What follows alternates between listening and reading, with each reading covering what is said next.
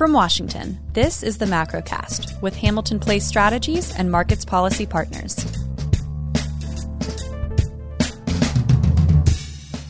Good morning. You're listening to the Macrocast, brought to you by Hamilton Place Strategies and Markets Policy Partners. Great to be. It's another fascinating week. We had a ton of Fed speak this week, which we're going to get to in a little while. But this is Tony Fratto back in New York City this week. John Fagan is off this week. Brendan Walsh is here from Markets Policy Partners. And we're really lucky to have Ben Colton with us today, too. Ben is Director of Research at Beacon Policy Advisors and a great friend to HPS and a former staffer at HPS. So it's like family coming home. Ben, welcome to the show, first of all. Great. Yeah, really, really great to have you on. And Ben wrote some work in one of Beacon's policy notes about reconciliation. And it's like one of those topics with everything going on in the world right now that we haven't spent a lot of time on, but want to get a sense from Ben on how he sees that coming together. Joe Manchin once again at the linchpin, which is kind of obviously a reoccurring theme.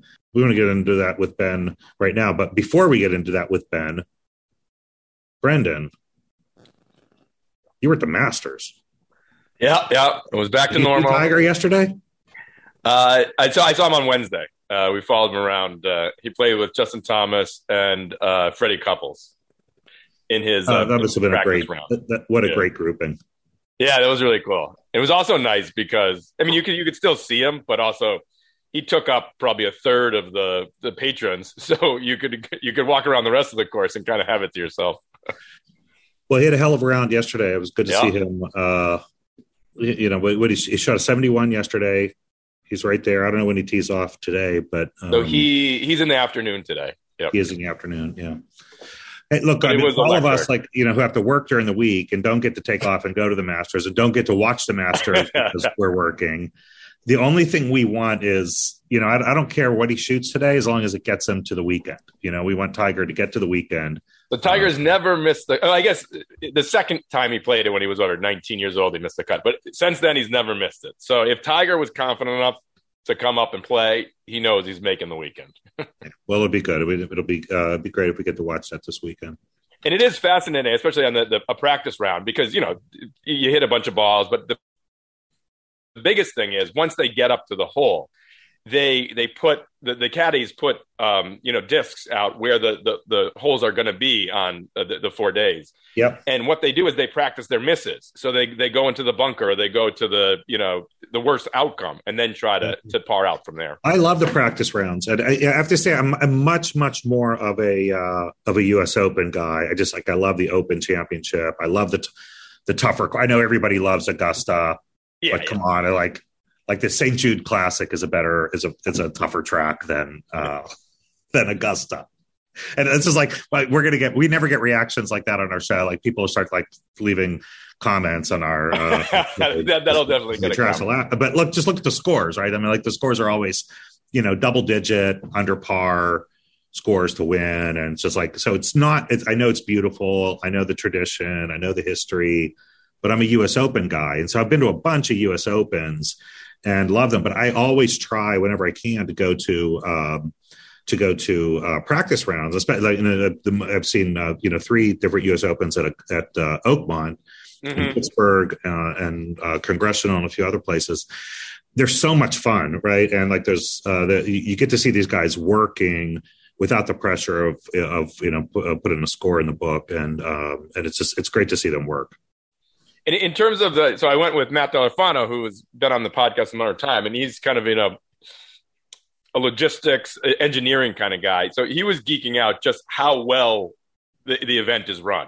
A line looks like it's going to be a half hour to get in the bathroom, and it's 4 minutes. All the concession stands, you're in and out in 2 minutes, and they don't charge you anything.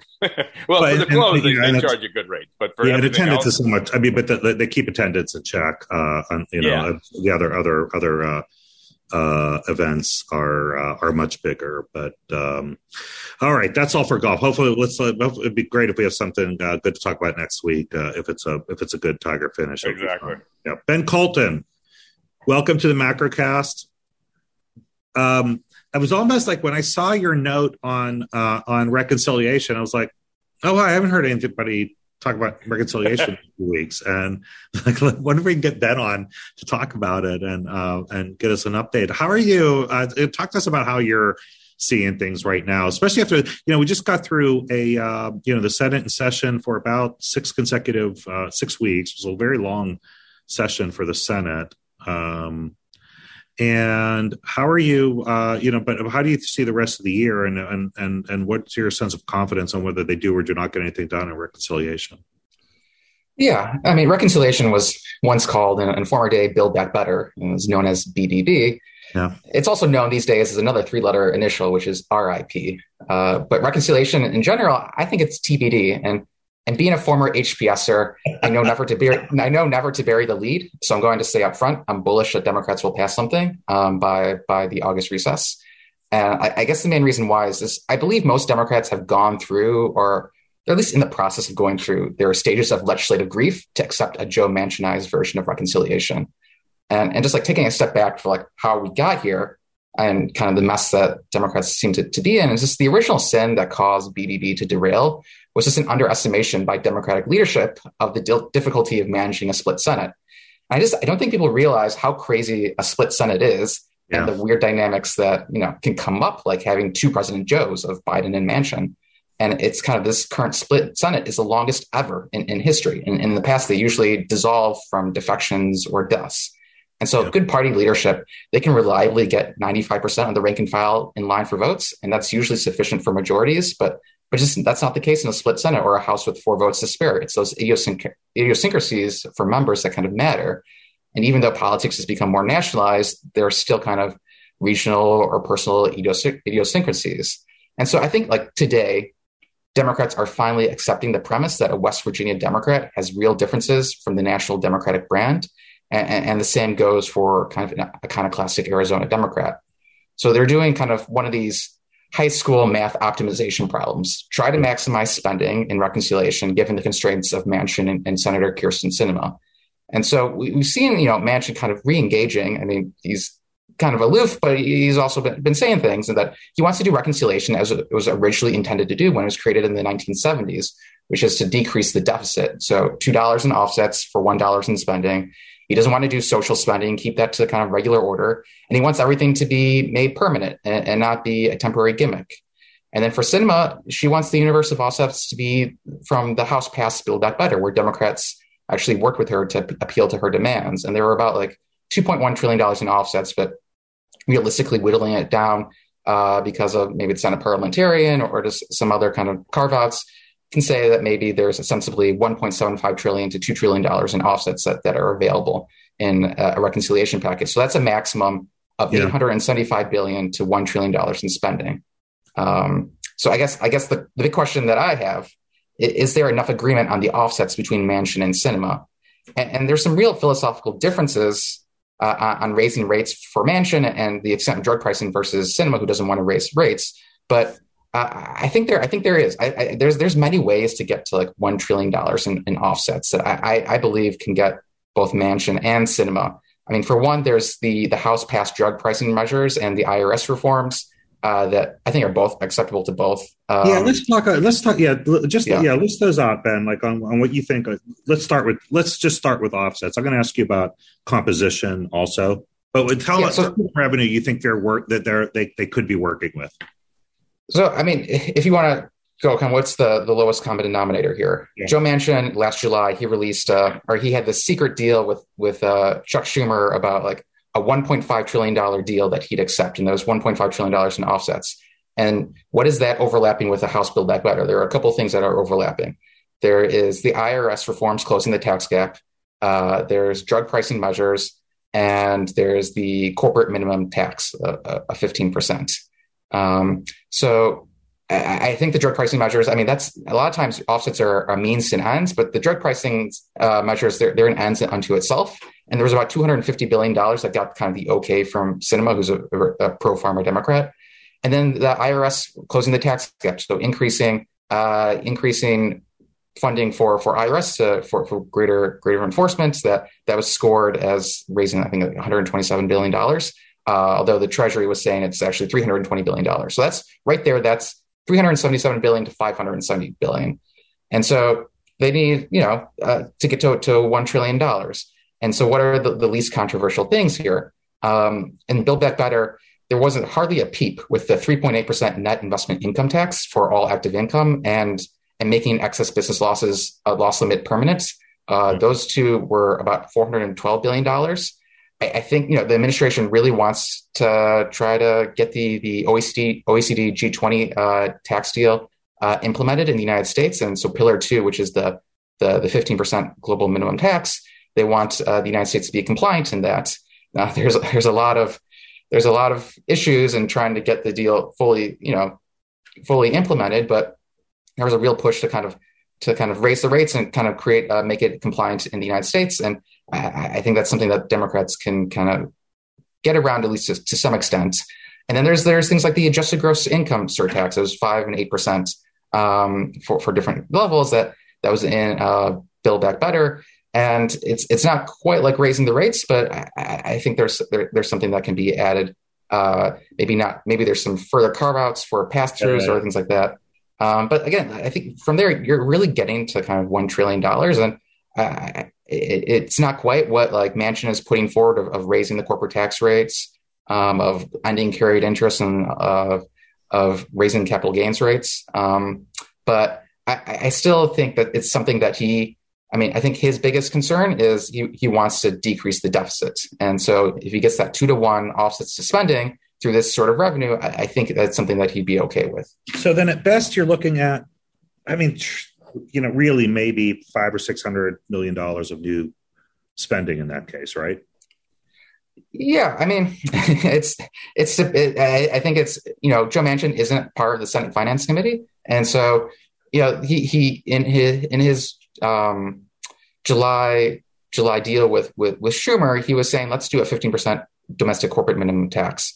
Yeah. And that's what Democrats actually did. They did the 15% minimum book tax, but kind of there's rumblings that Manchin is a stupid tax, but go yeah. On. I mean, there's rumblings that Manchin is kind of has some problems with it. And I mean, there's obvious reasons. It's very complicated and like there's a lot of carve outs. So even though it's something that he proposed, you can kind of see that he has this like theoretical or like philosophical view of taxes, but when you kind of get to the lobbying and kind of the nuts and bolts, there may be some pushback. So like you were saying, it could be the top level could be 500, 600 billion. I'm not completely offsetting the idea that could maybe go up to 800 billion or something like that. Yeah, I can imagine that too. But so what would that be spent on then? Tell me the piece.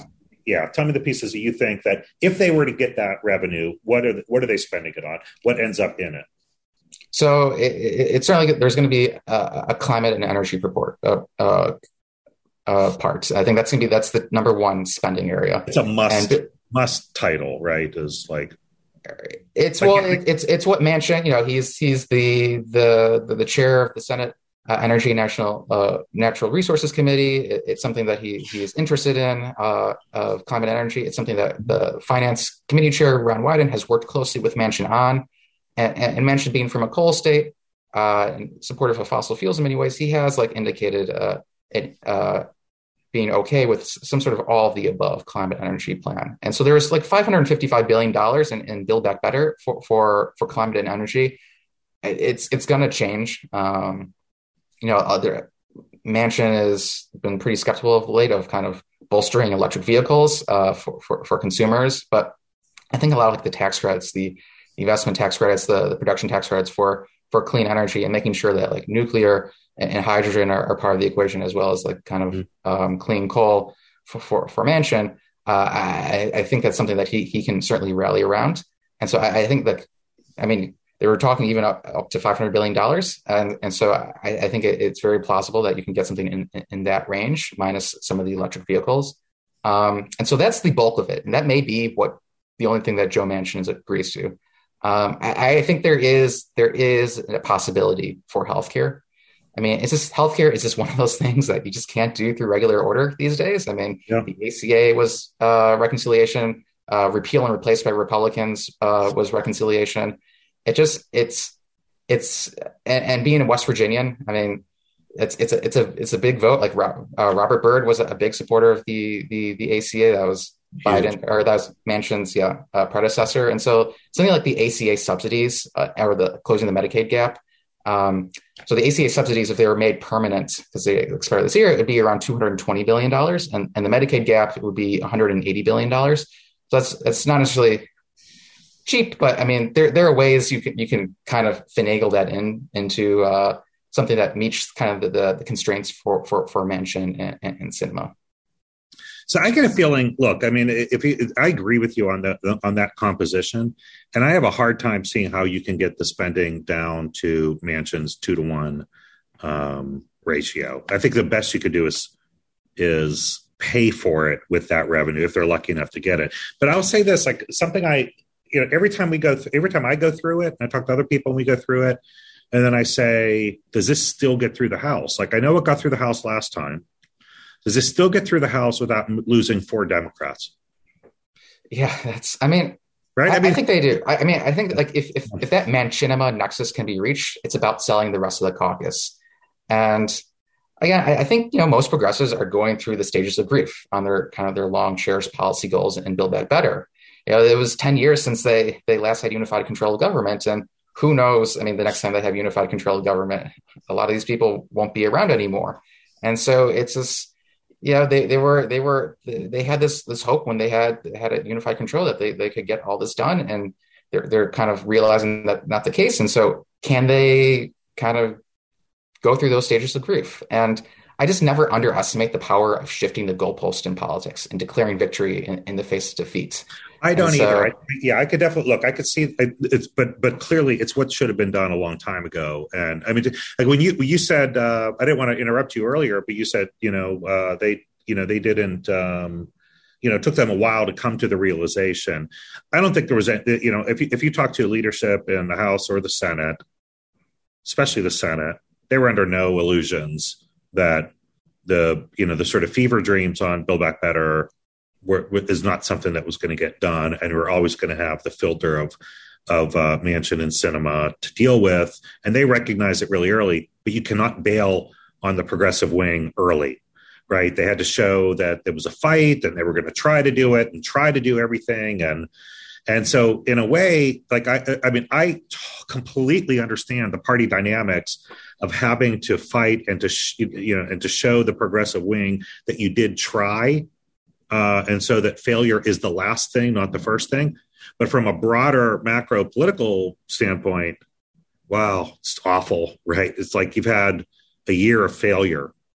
It's like week after week, not doing the thing you say is the most important thing to do, week after week after week after week of saying we're going to try, and the votes aren't there, and Manchin's not there, and what about Sinema, and maybe if we shrink it, and maybe if we shrink it again, right? You know what I mean? It's like reinforcing failure over and over and over, week after week, just so that the most progressive wing of the party will not beat you up for bailing early.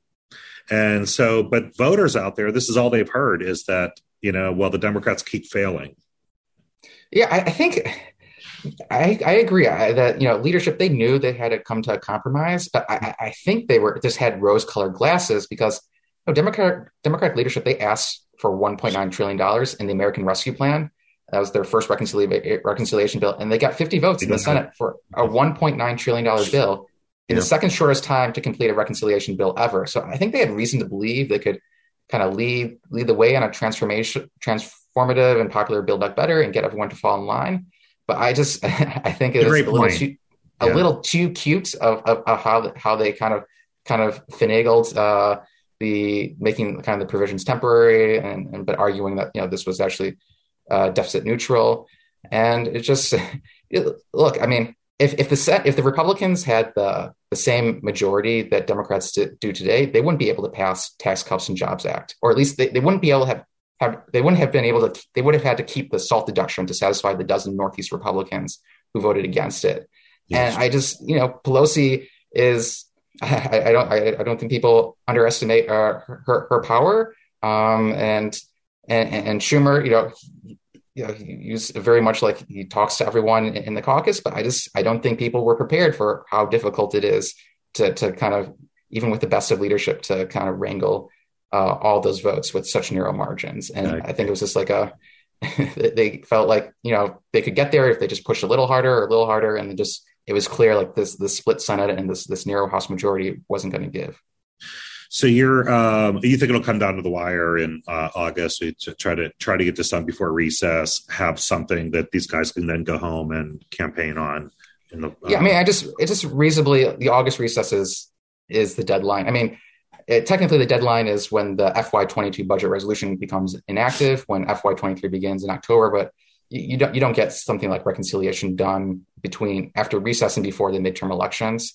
I know there's like talk of maybe doing this by Memorial Day, and I'm not saying that's not possible, but we think we've been through. I think Memorial Day was a deadline from last year, and so here we are for this Memorial Day, and so it's just like I think that Manchin seems to be re-engaging, and after having a lot of the must-pass legislation with appropriations, and now having kind of now Justice Brown Jackson in place, I think that you can turn more to reconciliation, but there's still a lot of angst and a lot of kind of dashed policy dreams that have to be kind of realized for Democrats to kind of finally come to an agreement. And I'm not sure they can do that by Memorial Day, but I think they can do that by the August recess. Yeah, I think you're right. Hey, why don't we take a break here? That was we had Ben Colton with us from Beacon Policy Advisors. You can also find Ben on Twitter. He's at Ben_Colton, KOLTUN. Definitely look for him. Ben, stick around with us for next segment. We're talking a little Fed and inflation, and so please stick with us for that. You're listening to the Macrocast. Markets Policy Partners provides sophisticated financial market analysis that is independent, accessible, and actionable for a broad audience. Learn more at marketspolicy.com or visit them on Twitter at marketspolicy. I'm back on the Macrocast. Ben Colton from Beacon Policy Advisors with us. Brendan Walsh from Markets Policy Partners, as always, our co-host of the show. John Fagan is not with us today. He's taking a break today, which is... Yep. We do it every week, so sometimes you can take a day off. Brendan, while you were, running around the Masters this week, Fed governors were out talking, all over. Brainerd kicked it off. Mm-hmm. And Powell last week, but Brainerd really, in her speech, if there was any question as to where the Fed was going to be, the signal they were sending about, rates and the balance sheet, she made it crystal clear, didn't she? Yeah, and she's definitely one of the handful that you want to pay attention to, especially following up on Powell from last week. She really locked it down. And then I also think that the minutes on Wednesday even more reinforced that. The minutes do recap what happened in the meeting, but they write the minutes so they can emphasize things more and less. So I think it's pretty clear that the Fed is taking this opportunity where markets, the equities have rebounded and the volatility has stabilized. Actually, we're not really looking at an inverted yield curve like we were last week as much. To take this opportunity to try to do, I think two things are big on their to-do list. One, really start to aggressively reduce the size of the balance sheet. And two, I think they really would like to do this 50 basis point at the next meeting. Yeah, it seems pretty clear on the 50 basis points that actually I think both are being pretty clear right now. I think Lael Brainerd made that very, very clear. But even Bullard yesterday, I think he felt, and the comments we've heard from others, Charles Evans, and I can't remember who else was out, but the Evans is another one you really want to listen to. And he was much more hawkish than his previous, 3-4 months. But he's not a voting No. number right now, but you still want to listen to him because I think he does have a good sense of where he is a good voice for the board. But the sense we got was, had the Russia invasion not happened and the shock, there absolutely would have been a 50 basis point increase in the policy rate last time. And so I think that's pretty clear. I don't think Lael Brainard was reinforcing that, but also she focused a great deal on the balance sheet and the sort of rapid movement, much more rapid, I think, than people had been thinking on reducing the size of the balance sheet. So they're going to attack it both ways, which makes sense.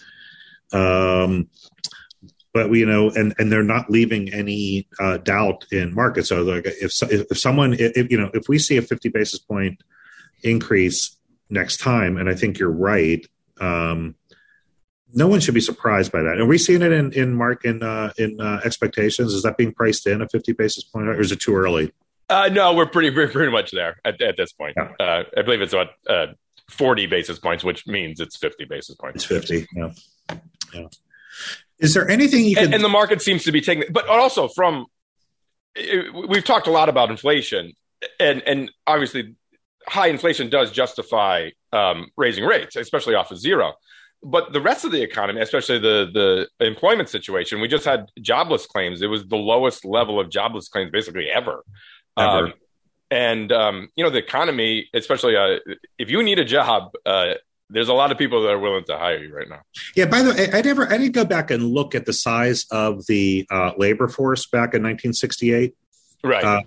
But remember that, like, the last time that we had weekly jobless claims in the range of 165,000 new claims was in the late 1960s, and the size of the labor force was considerably smaller than it was almost half. Also because women hadn't fully entered the labor force in the 60s. Exactly. So it is it's an even more impressive number than exactly. Think, right? Yeah, we don't adjust that for population. We just because in the end it is an economic data point, but really it is a bunch of checks that get sent out because you're unemployed. Yeah, so you're right. I think we seem to be pretty tight. The last jobs, payroll, non-farm payrolls report showed that job creation is continuing apace. We're not seeing any evidence of that tailing off going forward. So I think you're right. And this is something that I think Bullard emphasized yesterday as well, was there's just a very strong belief that they believe that the economy is in a strong enough place. There is enough economic activity that they will just be taking the froth off the economy, not pushing it. But that said, like, inflation fears are rising, not shrinking. People, right. There isn't a lot of confidence that they can land it easily.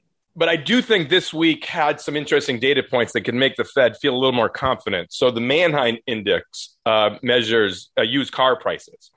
And for the first time, really since the pandemic began, it's down. So it's down 3.4% on the latest print. Used car prices have been an enormous contributor to the overall inflation rate, especially because we seasonally adjust things, and used car prices always go down. So when they go up, it kind of it almost gets double counted. So now there are a lot of indications in the last month or so that a lot of the big goods producing contributors to the CPI and PCE are starting to have moderated and actually starting to reverse. That can give the Fed a lot of confidence. That's not enough to reach their 2 to 3% target, but it's enough to lower the monthly increases to more normal, 0.3 rather than the 0.5 and 0.7s that they've been having. And that can give them a more confidence that they're not actually pushing the economy into recession. They don't have to be so aggressive to push the economy into recession in order to tame inflation. Yeah, it's a really and we have to have a lot of faith in that story, yes. Right? Yeah. Like, you have to have faith in the supply chain problems and what's happening with demand, because otherwise, if you just do a sort of a machine calculus, the only way you can tame inflation is if you get the policy rate higher than inflation. So you got to get, so we have to push the We're not even close policy to that. rate to 7. Yeah, we need interest rates up above 7 or 8%, which isn't going to happen. But it looks a lot to people who were alive at that time, counting myself, looks like it looks to them like the Fed is chasing inflation, not getting out in front of it and curbing inflation. And so it looks like they're always behind where inflation is. And that's why, but you have to have faith that these other factors, whether it's, taming of energy prices, things like used cars, shift from goods to services, and supply chain disruptions easing, all of those things conspiring with, some action on monetary policy to get it in a rate so that they're not chasing. Yeah. And while monetary policy is lagging because, higher rates, a business, if you're going to make a large investment into a factory, that's a big long-term decision. And slightly higher rates is probably not going to preclude you, but maybe in 2 years, you're not going to do it because of higher rates. One aspect that it does kind of have the first effect is the housing market. So the 30-year treasury is now over 5%, where last February was 2.3%. And we're seeing, so Redfin, the online data point, they've saw in the last 2 weeks, sellers dropping their prices. That's the first time in a long time that's happened.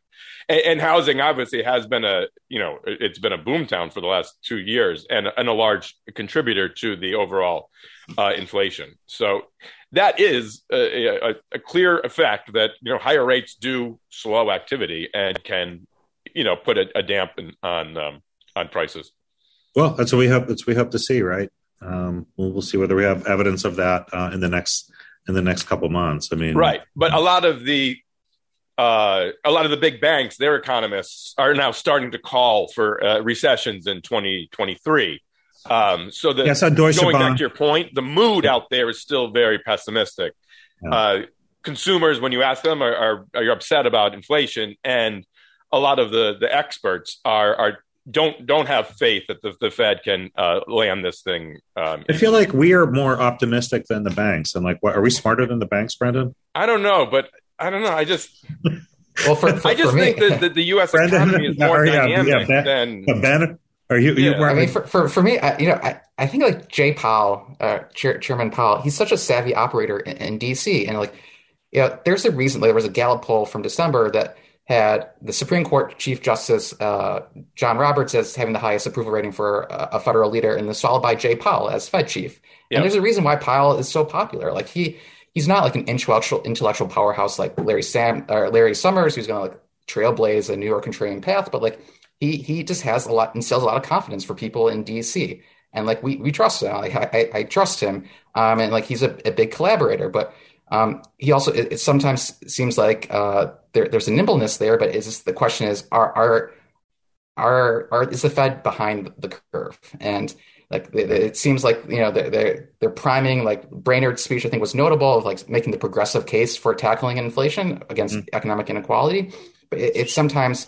If they're kind of consistently trying to find the consensus, but they're kind of a little bit behind the curve here, do they ever finally actually get above the curve? And it's just a challenge of can there be a soft landing? But I think there's still Powell, he will be confirmed again for a new term with broad bipartisan support. And so he has a lot of confidence in DC. It's just the question is outside of DC, are they seeing something with less than rose-colored glasses that we see here?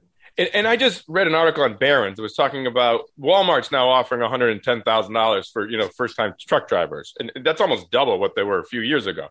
They were saying that's signs that the Fed is behind the curve. But they also admitted that truck drivers are massively underpaid for years. So I think we have this dynamic where, yes, the Fed is behind the curve. If we're creating 500,000 jobs and unemployment, well below 4%, we don't need to be at zero. On the flip side, the pandemic created a shift in terms of the power between, management and labor. And a lot of people now are realizing that they were underpaid, and we're going to have this I don't know how long it is, but a couple year equilibrium of that, and it's going to result in some higher prices and higher wages. But I think then we'll find our happy medium and kind of move on. I hope you're right. I hope it has some smoothness to it. I mean, it hasn't been smooth yet. I mean, look. I mean, I'm a big fan of Jay Powell's, and I want to see him confirmed. And Ben's right; he is going to be confirmed and pretty easily. And I think something about him is his sincerity, right? And he has a sort of a transparent nature to him. And so I think that's his, I think that's his super top power, right? In Washington is that he's just pretty sincere. He tells you what he's seeing, and he has changed his mind and changed his outlook from meeting to meeting when he sees different things. And I think in a way in Washington, that's kind of endearing. I think that's one of the reasons why. Yeah. I think you guys make a really it's a really interesting insight, because Jay is not an econometrician. He was a lawyer from background. He can do all the economic analysis. We all can, but I think because he didn't have that basically quantitative basis coming up, he doesn't get caught up in his models, that his models is always right and go too far one way or the other. When things change, Jay, more so than I think any Fed chair we've had for a while, is willing to admit it and just change. Yeah. And that said, though, it cannot be denied. And we said it here before. It's self-evident that the Fed has failed in this. Yes. It has, right. I mean, it's axiomatic. I mean, their mandate is price stability, and inflation has exceeded. Yeah, they were wrong about the range of their expectations. So the Fed has, in fact, failed in that, but it was I think it was with right reasons and reasonable considerations. And I think their path back is credible. And I actually think people see it that way. The game's not over. We're still battling. It can be won. Yeah. Brandon, what are we looking at next week? It's actually a fairly busy week. So the Bank of Canada and the ECB have interest rate meetings. And then we have both the producer price index, which has become much more important in terms of an economic data point than in the past, and also the consumer price index. And then always one of the big ones is the retail sales. So it's going to be a busy week. Yeah, some big numbers there for sure. Well, a lot less for us to talk about next week. Ben Colton from Beacon Policy Advisors, thanks so much for joining us. Thanks for the update on reconciliation, the long saga of reconciliation. Let's have you back one of these days. Love to. Brendan, have a great weekend, man. You too. Let's hope for some exciting outcomes at the Masters to talk about. Exactly. All right. Thanks for joining us on the Macrocast. We'll catch you next week. Thank you for listening to the Macrocast. Please remember to subscribe, rate, and share.